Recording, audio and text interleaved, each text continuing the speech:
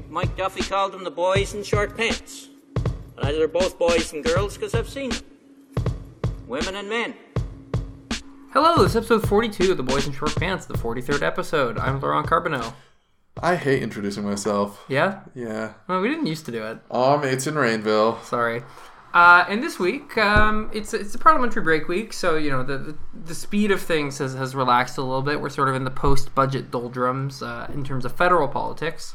So, you know, still some items of note. Though, of course, provincial politics is a little more exciting here in Ontario right now. It got a whole lot more exciting on Sunday. It has been lately. So actually, let's jump right in there. Let's jump right into the province. I don't even want to talk about it. Yeah, sorry. What province are we talking about? We're talking about the province of Ontario. And, yeah. The election of one Douglas Ford. I don't know if Douglas is his full name. To the leadership of the Ontario Progressive Conservative Party. Yes. Not without complication, not without, confusion. But we're on the other side of that. And Doug Ford reigns supreme. He does. So for those of you who didn't follow the sort of saga on Sunday, it emerged that things were very close, followed by the discovery that it was in fact very, very close. And within half a percentage point, I believe. Yes, popular vote-wise. Yes, and came down to only about 130 points, I believe. How many points were there total? Ridings times 100. How many ridings are there in Ontario? I think 100. No, I'm sorry. 80-something? 90-something? I actually don't know. I don't know either. I don't do provincial politics. Yeah, I don't really either. I know Quebec is 125, and I think Ontario is actually moving up to 125. It might be 121, which is the same as the federal. I think it is. 121. Yeah, it matches. It is the federal. 121. Yeah. Okay, so at any rate, a lot of points. You can tell we well research our topics before. Yes, indeed. Well, that was kind of like some factoid there. That was pretty well factoid territory. At any rate, so it came down to this very, very small amount of points using the same leadership system that the Federal Conservative Party does, or at least something very close to it, where each riding is allocated 100 points. You get points based on your percentage of the vote per riding. So Christine Elliott actually managed to win the popular vote and win a majority of ridings, but Doug Ford won his ridings by more than Christine Elliott did, which put him over the top on points. Correct. There was some controversy because there were about 1,500 votes that had been assigned either to no riding or to the wrong riding, I believe. I think it started with around 3,000 votes, and as the, auditors and scrutineers and lawyers were going through them, they whittled that number down through sort of subsequent rounds to less and less until it was something like 140 votes left. Yeah. At which point it was deemed statistically inconsequential, and I think they went ahead and basically called it and then maybe dealt with those votes a little later. Yeah, and I think Christine Elliott was mulling, sort of taking it to court, and then decided not to. I think it's worth saying for any sort of contested process with this, the longer it goes on, the worse it is for the party in terms of optics. And with the party as the supposedly neutral arbiter of this, they kind of have a stake in calling it done as soon as possible. Which, in the interest of a full accounting of exactly, what went down is not great. But the party sort of puts expedience first in these kinds of things. Yeah, I mean, the obvious parallel, the most obvious parallel, let's say, is to, Florida, Bush-Gore situation, Florida, the hanging chads. And a lot of sort of political strategists will talk about the situation there and the push, the PR push that followed. And you saw a little bit of that in Ontario as well, to brand a winner. Yes. When a winner is still in flux. Yeah. And so if you have, to continue with the United States example, if you have Bush claiming victory and the papers running victory, it becomes very hard to backtrack on that. Yeah, it does. And the same was sort of true with the Doug Ford situation, where you had I don't have the full timeline in front of me, but I imagine this was sort of a play by the Ford campaign, was when indications seem to be that you're winning, but there's still some odds and ends being contested. It's to go out and claim victory no matter what. Yeah, because what's the calculus here? It's that either you do that and the sort of tide of inevitability kind of rolls your way, even in a very tight situation, and that sort of, you take the edge, or you lose on points And, like, people are like, it's weird that he did that, but, like, what's the downside? Yeah. Right? Like, you have a real incentive to do this. Yeah, just go out, claim victory as soon as, as soon as reasonable. Yeah. Not before that. But if there's a couple hundred votes that are being recounted and retabulated, you don't necessarily have to be the most gracious in waiting for it. So to zoom out a little bit from that, I want to talk a little bit about kind of how the race unfolded at the end. So I think it was initially reported that Caroline Mulroney had come in fourth, but that turned out not to be true. Correct. Tanya Granick-Allen, the hyper-conservative... I think she got about 15% of the points, where Mulroney got 17. Yeah. So fairly close nonetheless. Yeah. So, I mean, Tanya Granick-Allen ran as a sort of like party democracy and anti-sex ed, or anti-changes to the sex ed curriculum, to be fair. Sort of candidate, also anti-carbon tax and pro-ripping wind turbines out of the ground. A couple other interesting positions, but at any rate, fair to say she was a genuine issues candidate that I think spoke to real yearnings in the party to move in a certain policy direction, and that's totally fine. Caroline Mulroney, I think it's more interesting to see where this sort of lands her.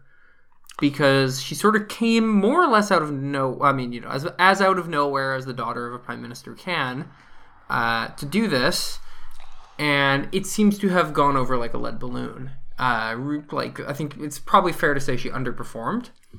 Would you agree with that? Considering especially the fundraising she did.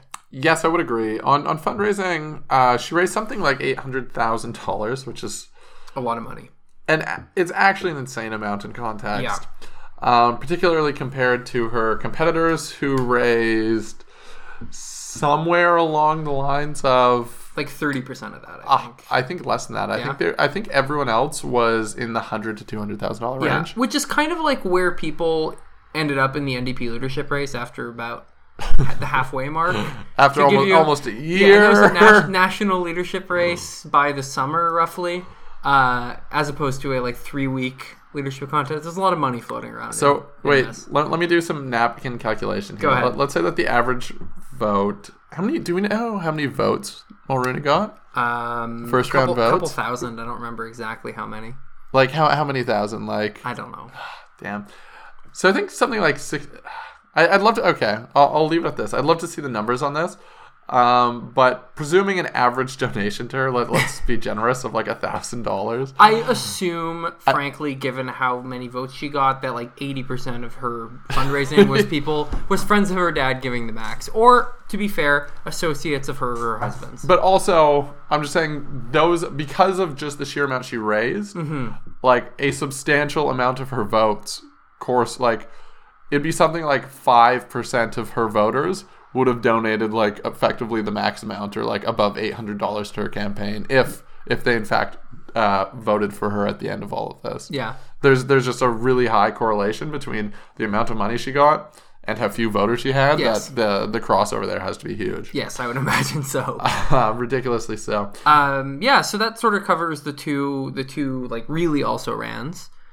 Christine Elliott, who had a interesting arc of running for the leadership in the last leadership race against Patrick Brown, losing, resigning as an MPP, and taking up a patronage appointment from the Wynne government. Is it patronage if you're not on their team? Okay, it's a political appointment. Sure. Let's put it that way. Okay, now that's fair. That's more fair. A political appointment on... Patients Ombudsman. Yes, which is, I think... a role where you can be critical of the government, and ombuds people do good work. Yeah, I think it's a very reasonable role. A lot of ombudsmen have been very critical. Yes. There was in fact a federal NDP candidate who was an ombudsman of sorts, if I recollect. You recollect that correctly, and he had a real guerrilla attitude, guerrilla leadership attitude. So she, I think, was probably not helped by taking that job. Given the depths of the anti-Wynne feeling in the PC party right now. So, absolutely. And, the fact is, when you're looking at such a close race, on any factor looks decisive. Yes. Yeah, and the same thing with like the Clinton-Trump thing, where like anything looks like it tipped the balance. Yeah, you can make a plausible case for anything. Was it this? Was it this? Was it the fact that she was a woman? Was it the fact that she took this position? Was she didn't go to Wisconsin? Was it Russia? Like it's a whole whack of things. Yeah. So I mean, it's obviously very easy to play quarterback the next day, and this was a unconventional campaign to be sure. So in such a compressed time frame, I think errors and decisions were certainly magnified. Yeah.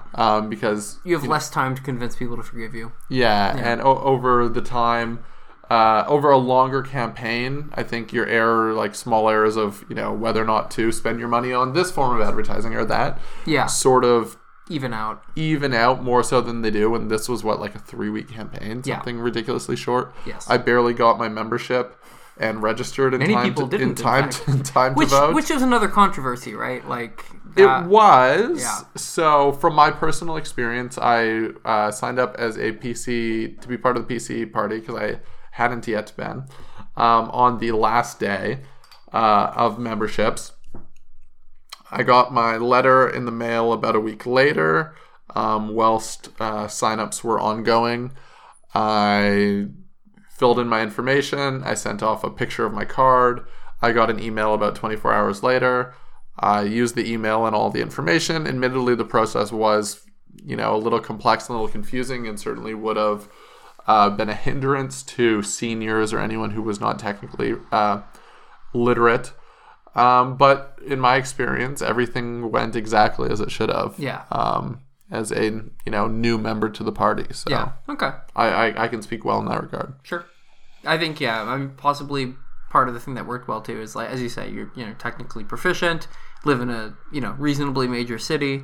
So the process itself, in terms of you had to take, so you got this code in the mail, like a 12-digit serial number sort of thing, and you had to take that online. You had to upload a picture of a piece of ID, either two pieces of non-photo ID or a photo ID. You sent that. Someone would presumably, with a whole bunch of other, your postal code, your address, that sort of information, your mailing address. Yeah. And then someone would verify that, send you back another code, and then you had to go on a website, put in the first code, get the second code, take both codes, go to your ballot, then do that. Like it was fairly rigorous. Yeah. But here we are. Okay. I made it through. So with the ballots all counted, with the also-rans accounted for, we are left with Doug Ford. Yay! So I'll ask you. You're gonna interview. How are you? Feeling? Interview me here. How are you feeling? How am I feeling? I certainly wish Christine Elliott was the candidate. Etienne, are you a cuck? It's yeah. I do wish Christine Elliott was the candidate. I think Doug Ford has interesting views on things. Has a winning personality. Like, what's the big hang up here? I mean, he certainly has a. Let's not beat around the bush here. I think the obvious comparison and the tired comparison that everyone makes is to Ford, or sorry, not to Ford. Well, yeah, I mean, it's to Gerald Ford actually coming out of nowhere. It's the Gerald Ford comparison. Yes. Well, I mean, the Rob Ford comparison certainly. Well, the Rob Ford or the Trump, but that's all obviously becoming a bit of a trope. Yes, a pretty lazy one. And yeah, so. I mean, there are, certainly parallels, particularly in terms of demeanor and interview style and things like that. How he says he's going to fix things. He's like, I've run a business. I'm so good at business. Elites. So some of those big themes. Yeah. I obviously have my own hesitations with the Trump campaign, which are fairly significant, and Trump as president that are fairly significant. I think there are certainly problems if he does become elected that will be interesting to see sorted out. How do you, maintain public sector jobs, cut spending, balance the budget, do all of these things? I don't think there's been a plan. Admittedly, the campaign did not allow itself to be policy heavy and allow for explanations. And they already had a platform. But which the platform, Doug Ford said he is scrapping. Yes, but the platform's been thrown out the window, so God only knows. He said it will be simpler. Or shorter. Sure. So we'll see. Whatever that means. Yeah. Maybe you could try a 2 million jobs plan this time. And cutting none. Cut no jobs. No. So, I mean, it's a mess. We'll see how this goes. It certainly provides an opportunity for both Win and the Win. Yeah, this is kind of exactly. Sorry, who's the other party that's running? This is kind of the problem here. Yeah, Andrea Horvath, the NDP leader. Oh yeah, that name rings a bell. Yeah. Oh. Yeah. Or is it going to be Jagmeet Singh's brother? I can't remember. Is he the next one? We'll see. In the NDP's embrace of family dynasties? We will see. Because no party seems immune from it. No. All of that being said, and of course the point everyone's making is that, Trump is still, or not Trump, Jesus. Nice, Ford is still pulling well. He has a very reasonable shot at taking this. Yeah. As do all parties. Whether it will be a majority or a minority, I think will be hugely significant. Yeah. A minority government situation between the three actors that are running today. Yeah, becomes a lot more manageable, I think you could say. Manageable how? Well, for the left. I you say not as a parliament or not as a legislature. No, it would be certainly chaotic. It would be absolute pure chaos. Yeah. I think the best case scenario there for a lot of people would be that it falls apart within a year and a half and all three parties appoint new leadership in that time. Or push for new leadership, but who knows? Depending on it. Well, the NDP, I think... So if Win loses, which I think at this point looks like it... There's a very... I mean, look. It looked like there were very good odds of that happening last time. So I think it's fair to say that in Ontario, campaigns matter. And we can't really prognosticate with any degree of confidence what's going to happen. I think Doug Ford on sort of the provincial stage compared to Kathleen Wynne and Andrew Horvath. We'll see how voters take to that. I think he can, much like Trump's style was very antagonistic and turned a lot of people off. Obviously turned a lot of people on too. But I think we'll see kind of what happens there. I think he has a lot of upside, a lot of downside. If he sort of is charming and manages to convince people that he is, well suited to the job, I think he could win quite easily. I think he could also crash and burn pretty hard. I think Win once again.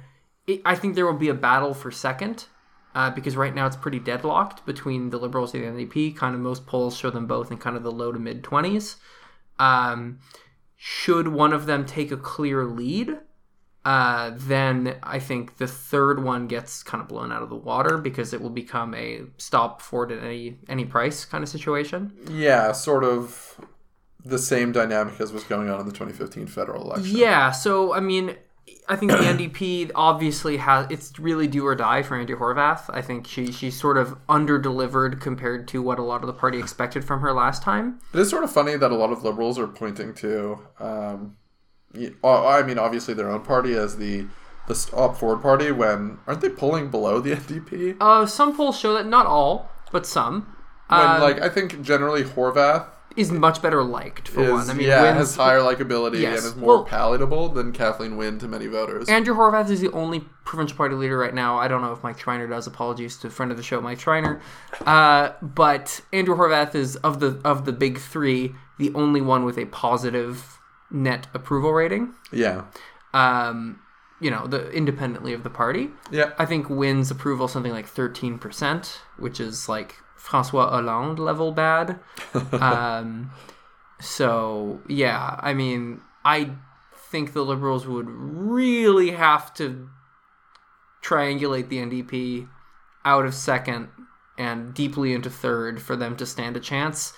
All that said, I think that's certainly a possibility. Like I said, the last election really proved that campaigns matter.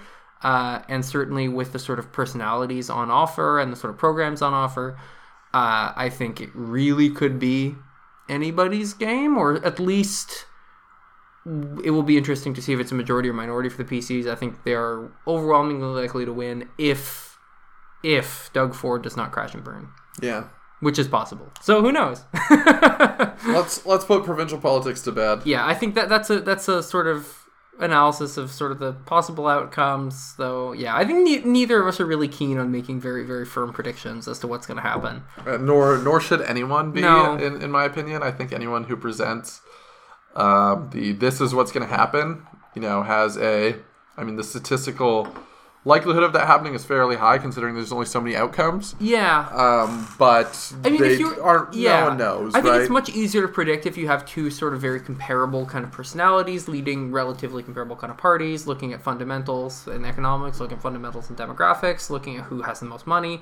Those kinds of things can lead you to a pretty good kind of estimate in normal circumstances. But I think we are in a point where we are, it's not normal, I think would be fair to say. Yeah, there's a lot of swing potential. There's a lot of unknowns. Yeah. There's huge questions at play. So, all that said, speaking of analyzing the fundamentals, good segue.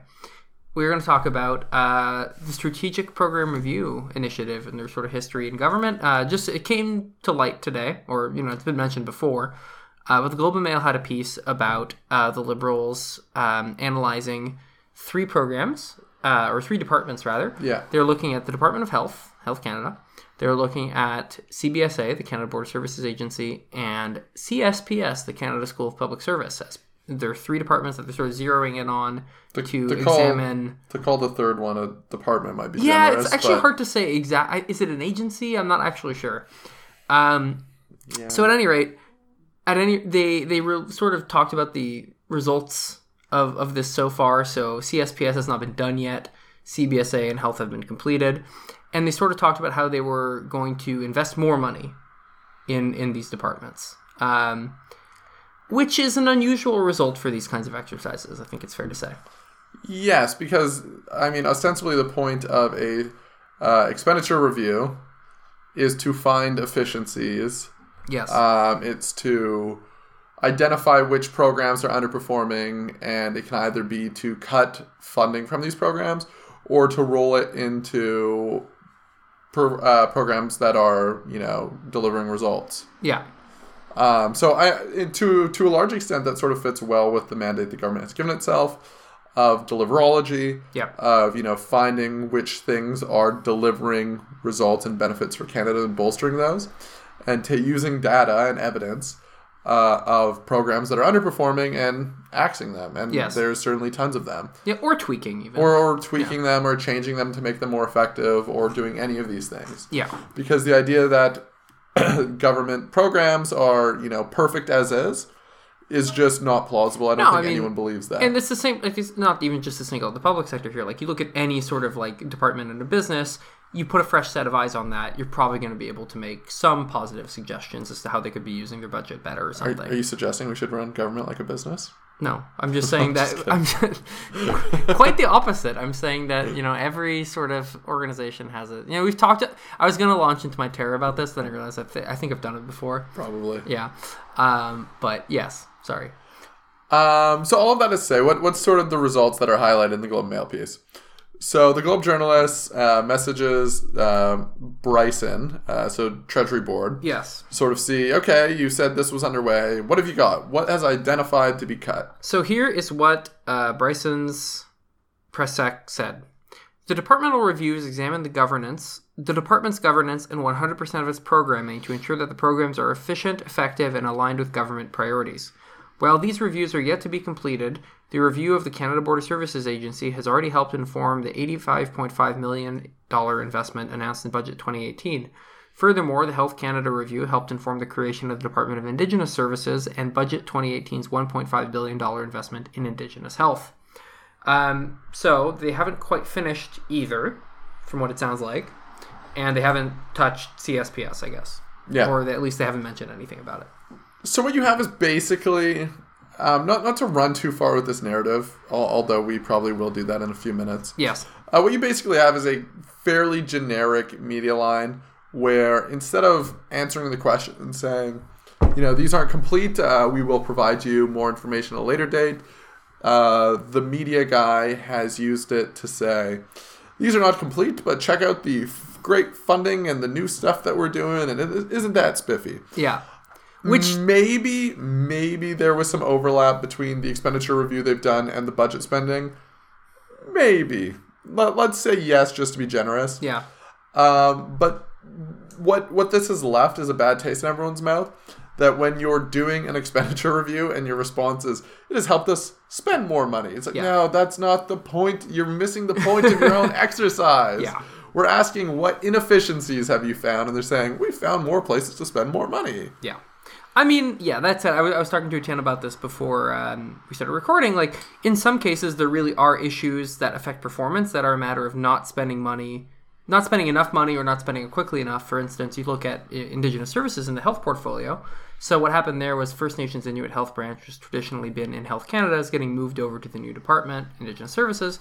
And for instance, one of the things that was a real plague and still continues to be, they haven't fixed this yet, but is dental care was a real tough thing to deliver in northern or remote communities because dentists who would fly out there and do services would not get promptly paid by the government, which disincentivized them from doing it. And then you have longer wait times, more problems sort of compound over time because fewer dentists are going up to take care of things and do preventive maintenance. So it really is a problem where it could be solved by paying their bills on time, which often is a budget problem because it's a department and a program that's constantly poaching from itself to sort of fill shortfalls in different parts and kind of just like plugging holes with fingers as they can. Yeah. So yeah, I mean, like I think there is a legitimate place to say like, actually, we've done a program review and we think this needs more money. It's underfunded and is actually costing more money overall because it is underfunded and not able to meet priorities as they come up. That said, I think any reasonable person in the world would say they're against wasteful spending. I count myself among that majority. I think there's obviously programs and departments where, even if it's the best designed program in the world 15 years ago, maybe it's substantially addressed the issue it was intended to solve. Maybe the community it's intended to serve has different needs. Like, there are a ton of reasons why something that was even a very effective, well-designed program upon its creation might no longer be the best use of that dollar. That's like, I think, once again, I think any reasonable observer would agree with that. There's no reason to keep things that are no longer serving a tangible purpose. I think obviously there are also programs that were ill-considered or are poorly run. I think that's also no secret. I think anybody would be happy to concede that. So I think these are good exercises. Where I have a problem, I think, is when people, and especially, conservative politicians especially, have a habit of saying they're going to find efficiencies as a sort of substitute for making any hard choices or any choices at all, really. And I think we talked about this in the context of Doug Ford, but he's not the only one. In fact, Liberals do this too. In the last New Brunswick provincial election, the provincial Liberals said they were going to run on a strategic program review to identify efficiencies, whatever, and fix the problem. Let's talk about this real quick. Sure. Because Mike Moffat, liberal economist extraordinaire, made this point on Twitter recently in reference to sort of the PCs running in the Ontario election, and he wrote a piece about the economics of finding efficiencies and how many jobs have to be cut and all the rest of this. And so this is one of the challenges of being in opposition, right? Yeah. Is they say find efficiency. We're going to find efficiencies. Yeah.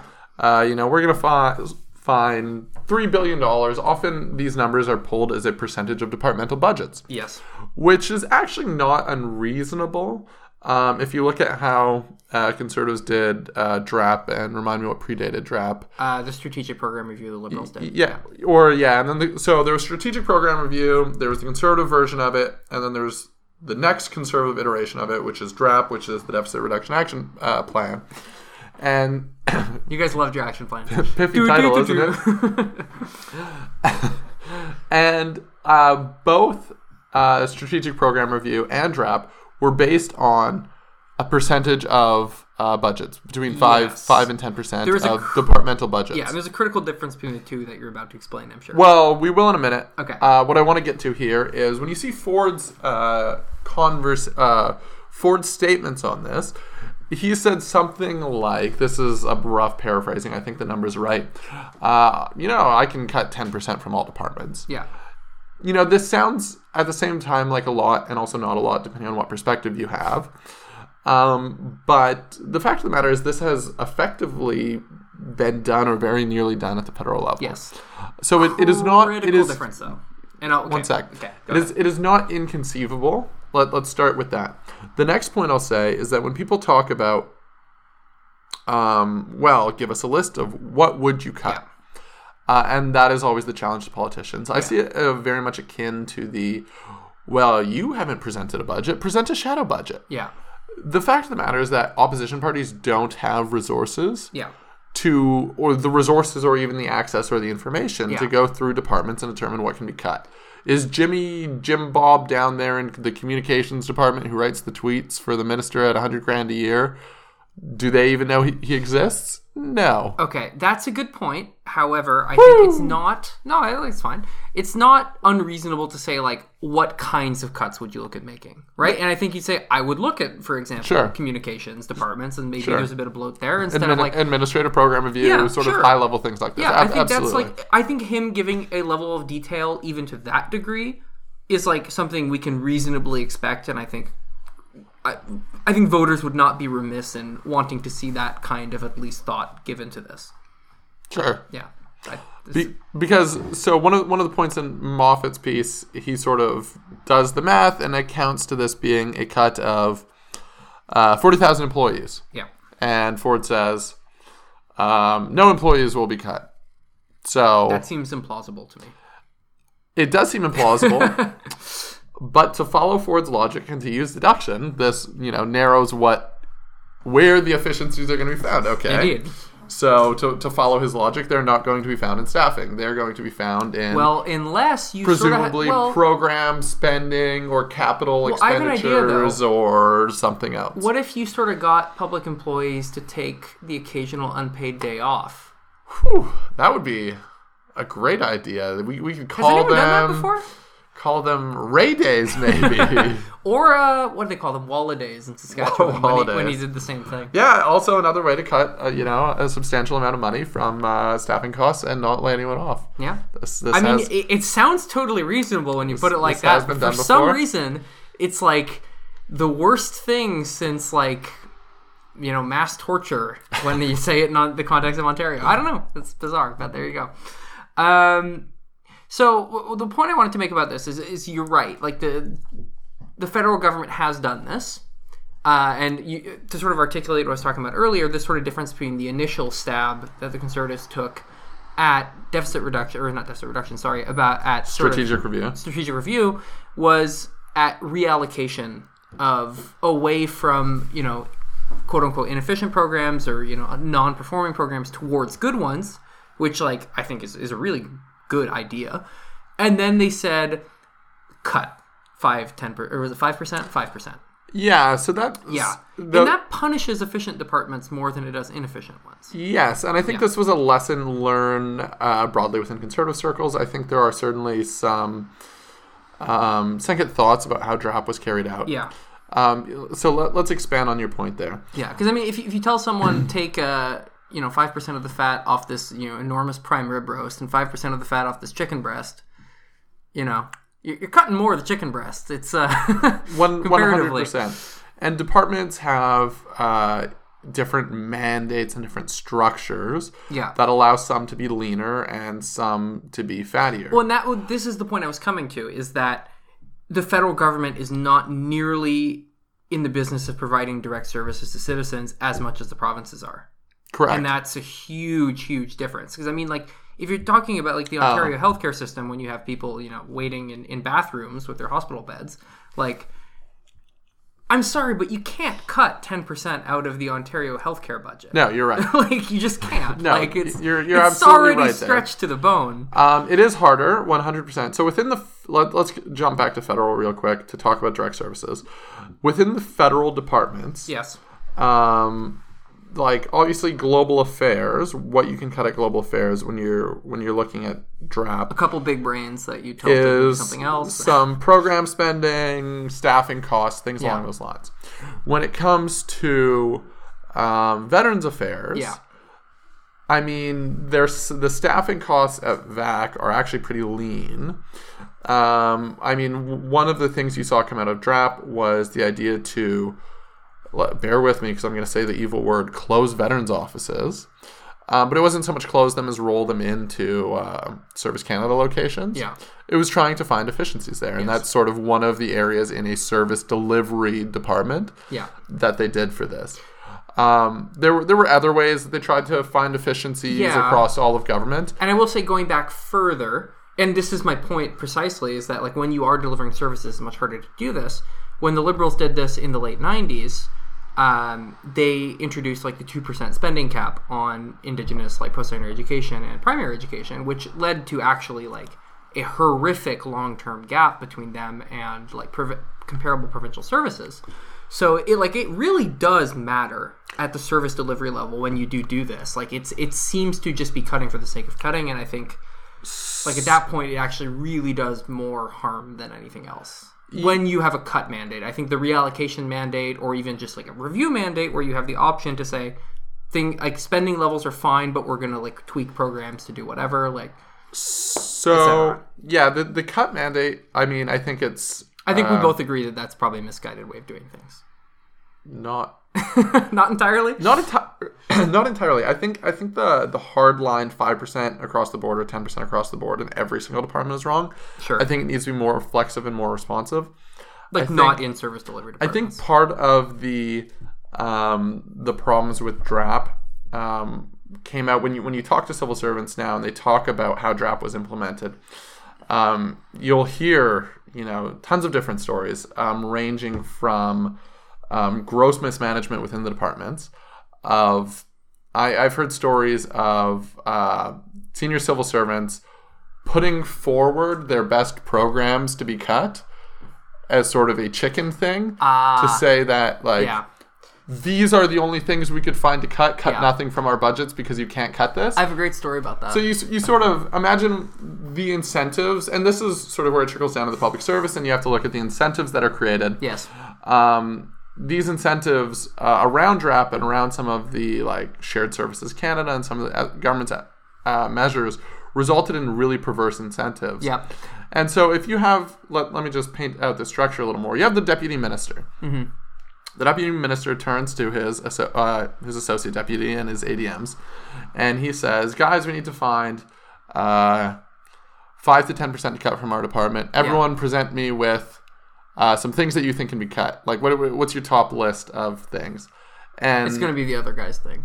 Yeah, and you're the ADM who comes back with all of... it's actually, the stuff I supervise is not that great. It's the saving stuff from puppy dog, or it's rescuing dogs from trees. We possibly couldn't cut anything from my department. Yeah. I'm sure you could find something in Scott over across the tables department. Paying people to dig holes and fill them in again. To give another example of sort of how this went with the creation of Shared Service Canada, so the story goes, is that, so Shared Services Canada, to run through it super quickly, is sort of it was supposed to be a cost-saving measure. It was harmonizing, this will all sound very similar centralizing to those. too. Harmonizing and centralizing the government's IT systems, because apparently a lot of them were an absolute mess and they were being run a billion different ways, and it made a lot of sense.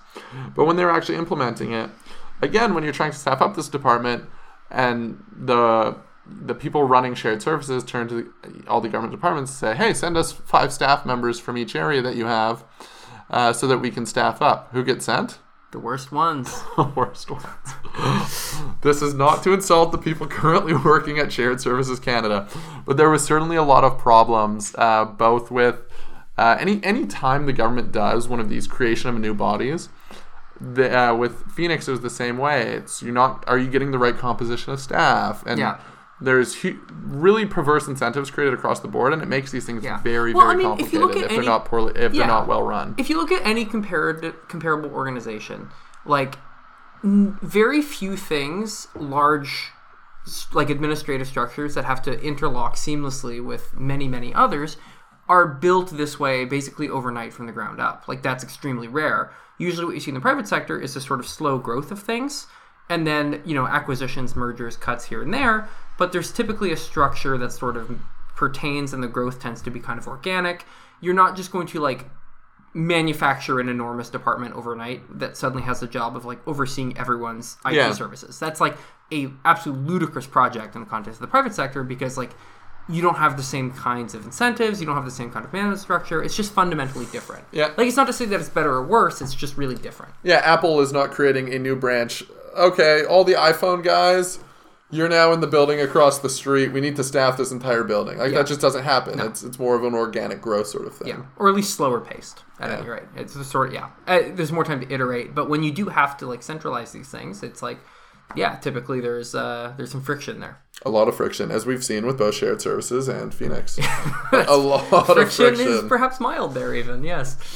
Any other points you want to make about strategic point? Oh, actually, there was one thing. The third thing they were going to look at, which was the Canada School of Public Service. It's actually worth a quick... Oh, yes. No, quick it discussion. 100% is, because, I mean, I have a very poor opinion of it as an institution. I think this is not uncommon. Yes. Do you want to talk about Donald Savoy's take on it? The great scholar of Canadian public administration. Tweeting 4 blurry photos is terrible communications. I know. I should have all done it in one set of 4 blurry pictures instead of 4 tweets. Anyway, Donald Savoy, who is kind of like the really like the grandmaster of Canadian public administration academics, actually has informed the creation of 2 government agencies and departments over the course of his career in and out of the public service. The first was the Atlantic Canada Opportunities Agency. ACOA, which he's actually not keen on for several reasons. And the second was the Canada School of Public Service, which started as the Canadian Management. It was a shorter title or a different title that focused more on training than as a school. And surprise, surprise, he's also not fond of how this has turned out. And as you pointed out, when they started it, as he said, there was a lot of pressure to keep the people on, or like take people from. It's basically like where people send underperforming executives or like mid-level managers to go teach. Those who can't teach. And so it's sorry to teachers, you guys do a great job. You guys are great, but so this is what's happened sort of with the CSPS, is that it's kind of become a sort of clearing or a storing house, warehouse for middling managers and executives that no one is really quite sure what to do with. You can't fire them. And what's hysterical is somewhere. And like the idea with the original sort of incarnation of this was that it would produce research, really be like a research center and training center. And currently it has the budget of a sort of mid-sized research university in terms of personnel. It doesn't have to do the like student life aspects of it, so that's a big chunk off the budget right there. But in terms of staffing, like they have a lot of budget to pay people to do things, and they produce almost no research, right? Which is a shame, because there isn't that much Canadian public administration research done. And I think it would actually be really good if the public service had a more like a critical lens inside of itself to sort of look around, and that was respected and seen as impartial and committed to good research practice and to do these things. And I think it's really a missed opportunity. But at any rate, what he says is you have people who are paid basically at half time, like $80,000 a year, like retirees from the public service who come in and do consulting. This is not unusual in the public service, but it's particularly egregious in this case.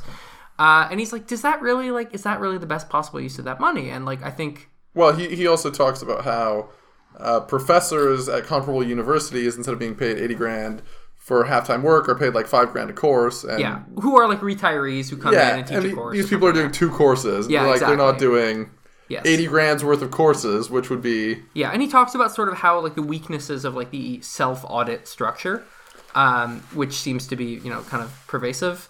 And yeah, I think it is worth sort of taking an outside eye and looking at these things and saying, like, how much... And the government does, you know, we've got the Auditor General. We also have internal program audits that regularly do audits of programs that tend to be quite critical, actually.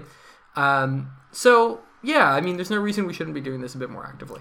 So one thing to note here is that, sort of to harmonize this to a point that we skipped over earlier, is that when we were talking about strategic review under the Conservatives, under, well, also Chrétien and Paul Martin, but then DRAP, this was basically a whole of government. Not entirely, but pretty close. I think in somewhere along the lines of 60 to 70 departments were implicated in them.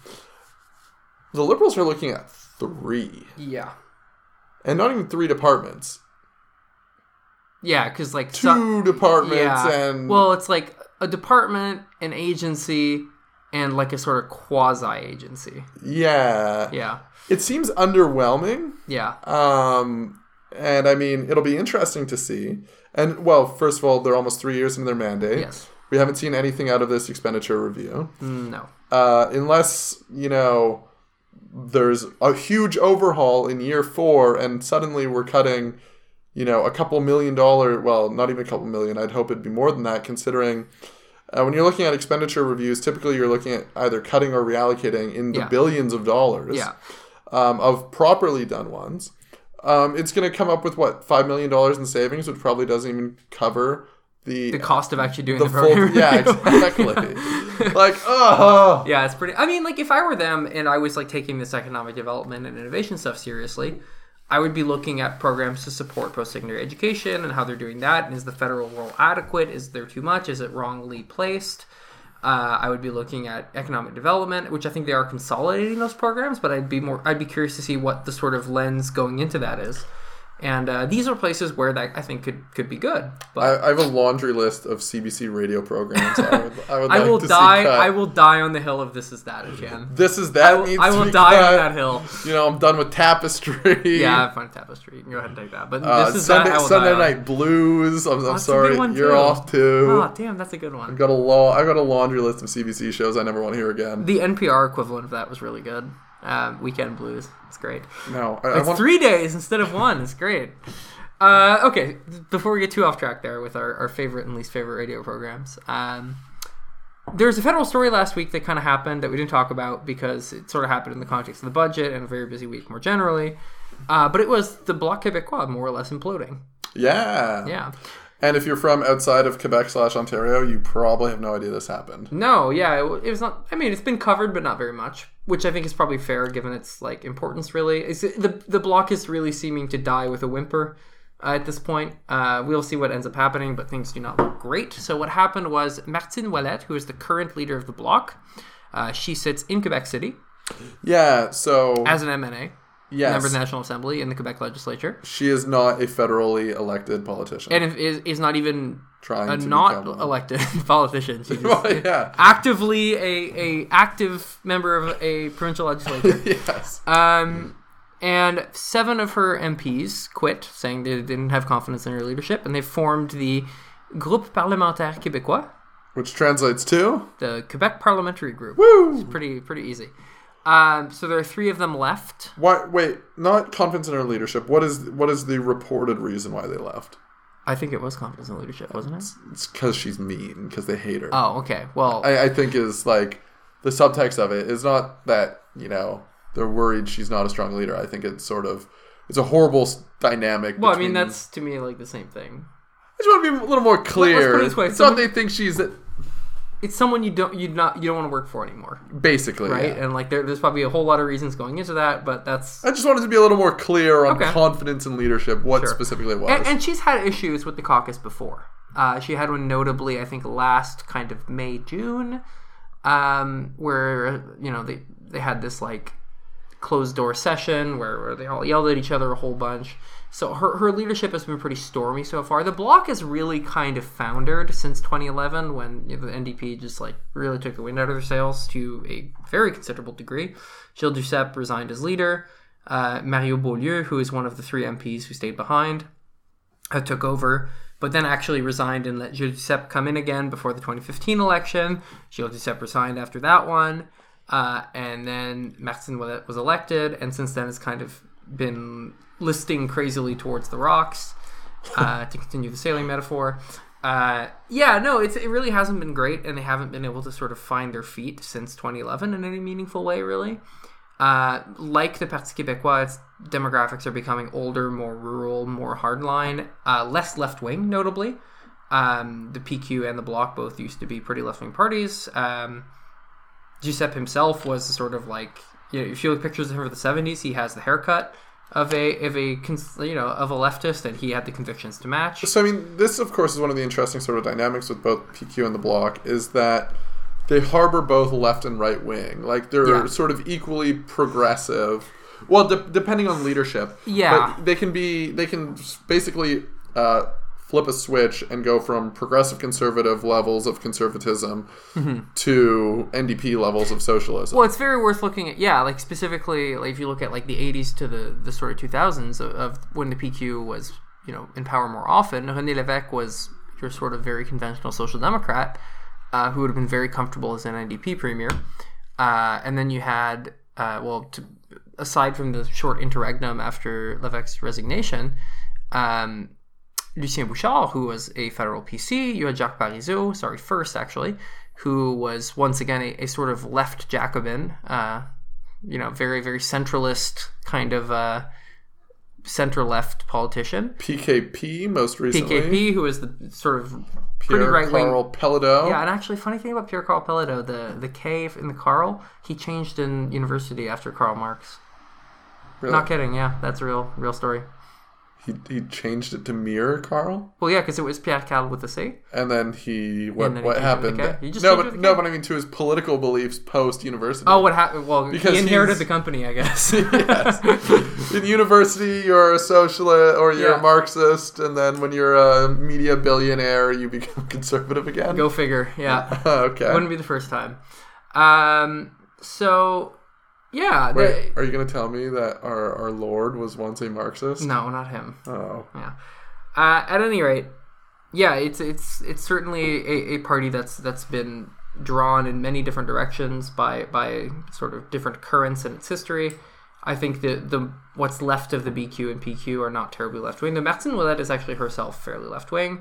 Her caucus, I think, is kind of split. You have a lot of pretty rural PC-style MPs in there, as well as some more suburban, closer to Montreal, and in Montreal, traditional left-wing kind of folks. I feel like when I watch them on Question Period, every other time when they get a question, this is sort of just the nature of the role, the niche that they fill, is that I feel like I get the sense that they're very left-wing watching them because their questions are always about government funding for Quebec. Yeah. Like that is basically the only thing they ever ask about. Yeah. What about this program? What about more money here? What about this ship? They were very big on the Saudi arms deal as well. Okay, yeah, there have been a couple progressive issues that they've pushed Though once on. Again, when I think about the ad they ran last time showing the pipeline leaking a niqab out of it, I perhaps think this isn't necessarily in the best faith ever, but you go. I suspect that they're just concerned that the arms we're sending to Saudi Arabia are not Bombardier produced.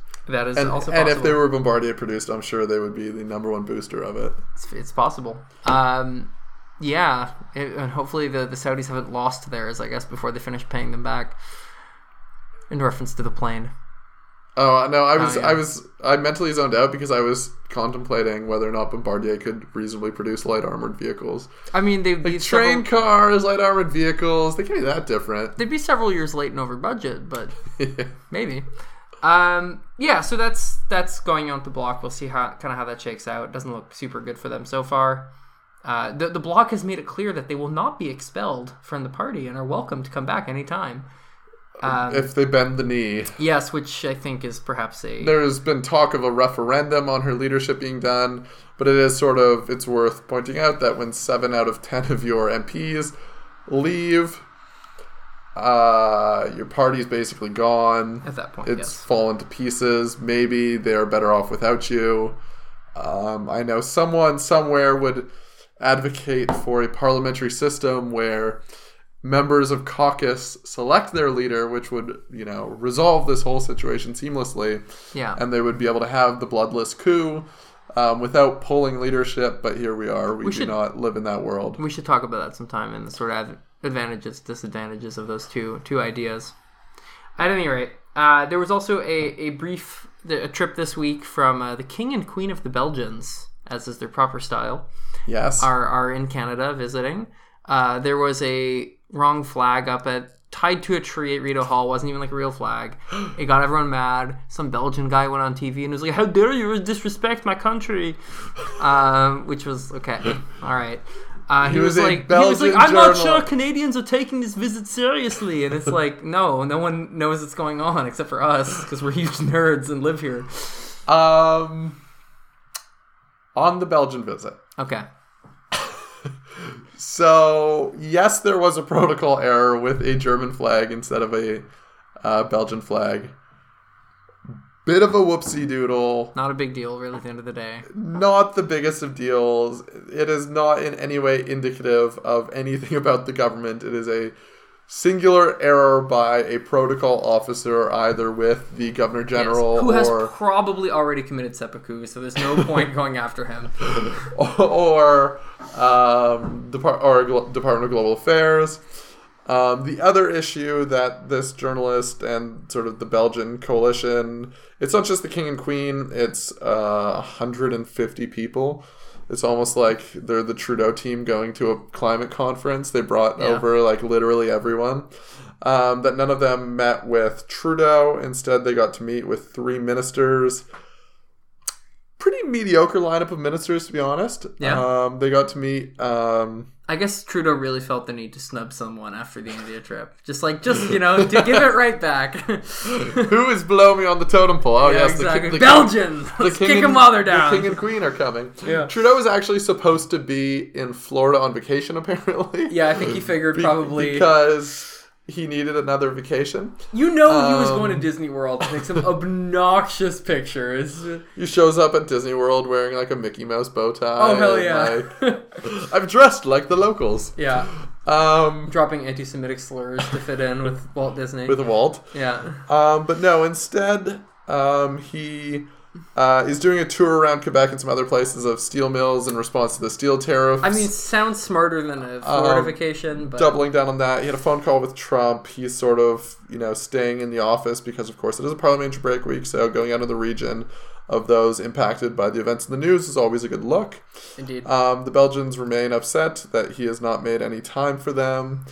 I was going to say that, they met with François-Philippe Champagne. They met with Scott Bryson, who wants to meet the president of the Treasury Board when you're a foreign official. Is not like Bryson, important guy, nice guy, just not interesting from a foreign perspective. Yeah. And then the last one is O'Regan. Yeah. That's a weird choice. Veterans Affairs. To be honest, not less so. There's always the World War I tie-in, but still when you're meeting with World War I, World War II... Any military conflicts? Yeah, but send the senior guy. Who's this? Harjit Sajjan. Oh. Yeah. It's actually not unusual for the Veterans Affairs Minister to be involved in a lot of these things. But suffice it to say, no Freeland, no Trudeau, not even I said. Yeah. Which would have been like, like business ties between blah, blah, blah, innovation would have been. Or science even. They brought over a university. It's weird, yeah. Pretty meager welcome. I would note that the King and Queen of Belgium are in fact going to Montreal tomorrow or the next day to, I guess, witness or give their presence to the signing of some memoranda, like letters of offer or letters of distribution for Belgian beers into Quebec. Oh, okay. Including Duchess de Bourguignon. Oh, Duchesse de Bourgogne. I was getting there. And you want to say like Bœuf Bourguignon every time. I know. And Delirium Tremens. That's a good one, yes. So that's one of the things they're doing while in town. Who knew that you needed the King and Queen to oversee alcohol distribution contracts? That sounds even worse than the LCBO. Woo! It just seems so ridiculous and over the top, but here we are. Gotta give him something to do. Anyway, that will do it for us this week, except for noting that Brad Trost lost his nomination to sitting Saskatchewan Speaker of the Legislature, Corey Tucker. Are you very happy about that? Yeah, I am. Apparently it was by 28 votes. Oh, wow. Is what Trost said, something along those lines. Good for Corey. Also, that will be good because he actually is pretty well liked in his constituency and will make that easier to win in 2019 or 2020 for the NDP. So, along with that good news, I would note in terms of nomination battles, this isn't very recent, but Cheryl Gallant won hers. Woo! That's not recent at all. It was like months ago. I know, but I think we've already mentioned that. No, we haven't. Really? It's on the same topic, though. Okay, Cheryl Gallant. Not Gallant. Cheryl Gallant. Cheryl Gallant. I think I recognize her from the Gallant News Network. Indeed, yes. She's one of the anchors there. So beer review for the week. We had what is that? Le Sang d'encre. So it's the The blood of ink. Inky blood? The inky blood. The inky blood. And it's a sort of kraken of sorts on the label. Strangling voyageurs. That's from Trou du Diable in Shawinigan. It's pretty good. I think you were a little underwhelmed. I mean, it's good, but not great, I would say. Kind of a thin, not that flavorful stout. So, quick backstory. Trou du Diable is one of sort of the older and more well-respected microbreweries in Quebec. It's based out of Shawinigan. They infamously have the Shawinigan Handshake as one of their beers with a picture of Chrétien mangling a man on the front. They were actually recently bought by one of the big brewers, so they're sort of the subject of controversy there, the sort of astroturfing of microbrewery. I've had only a few of their beers ever. This one was supremely mediocre, but the bottle art is on point. So. I mean, it's good. It's just not great. I wouldn't even say it's mediocre. It's good. It's just not great. I could go across the street and buy a better stout from my local grocer, so that is true. That's sort of where my threshold is. That is admittedly true. Okay, well, I think that'll do it for us this week. Just crossing the 1 hour threshold. Sorry, yeah, you went into the background on the brewery, and that was that. My Achilles heel. Identify these inefficiencies. That'll do it. You can follow us at Short Pants Pod on Twitter. It's worth a follow because you can't tell who's tweeting, which is always fun. People get mad. It's usually Laurent. It's usually me. And otherwise, we'll talk to you guys next week. Bye-bye.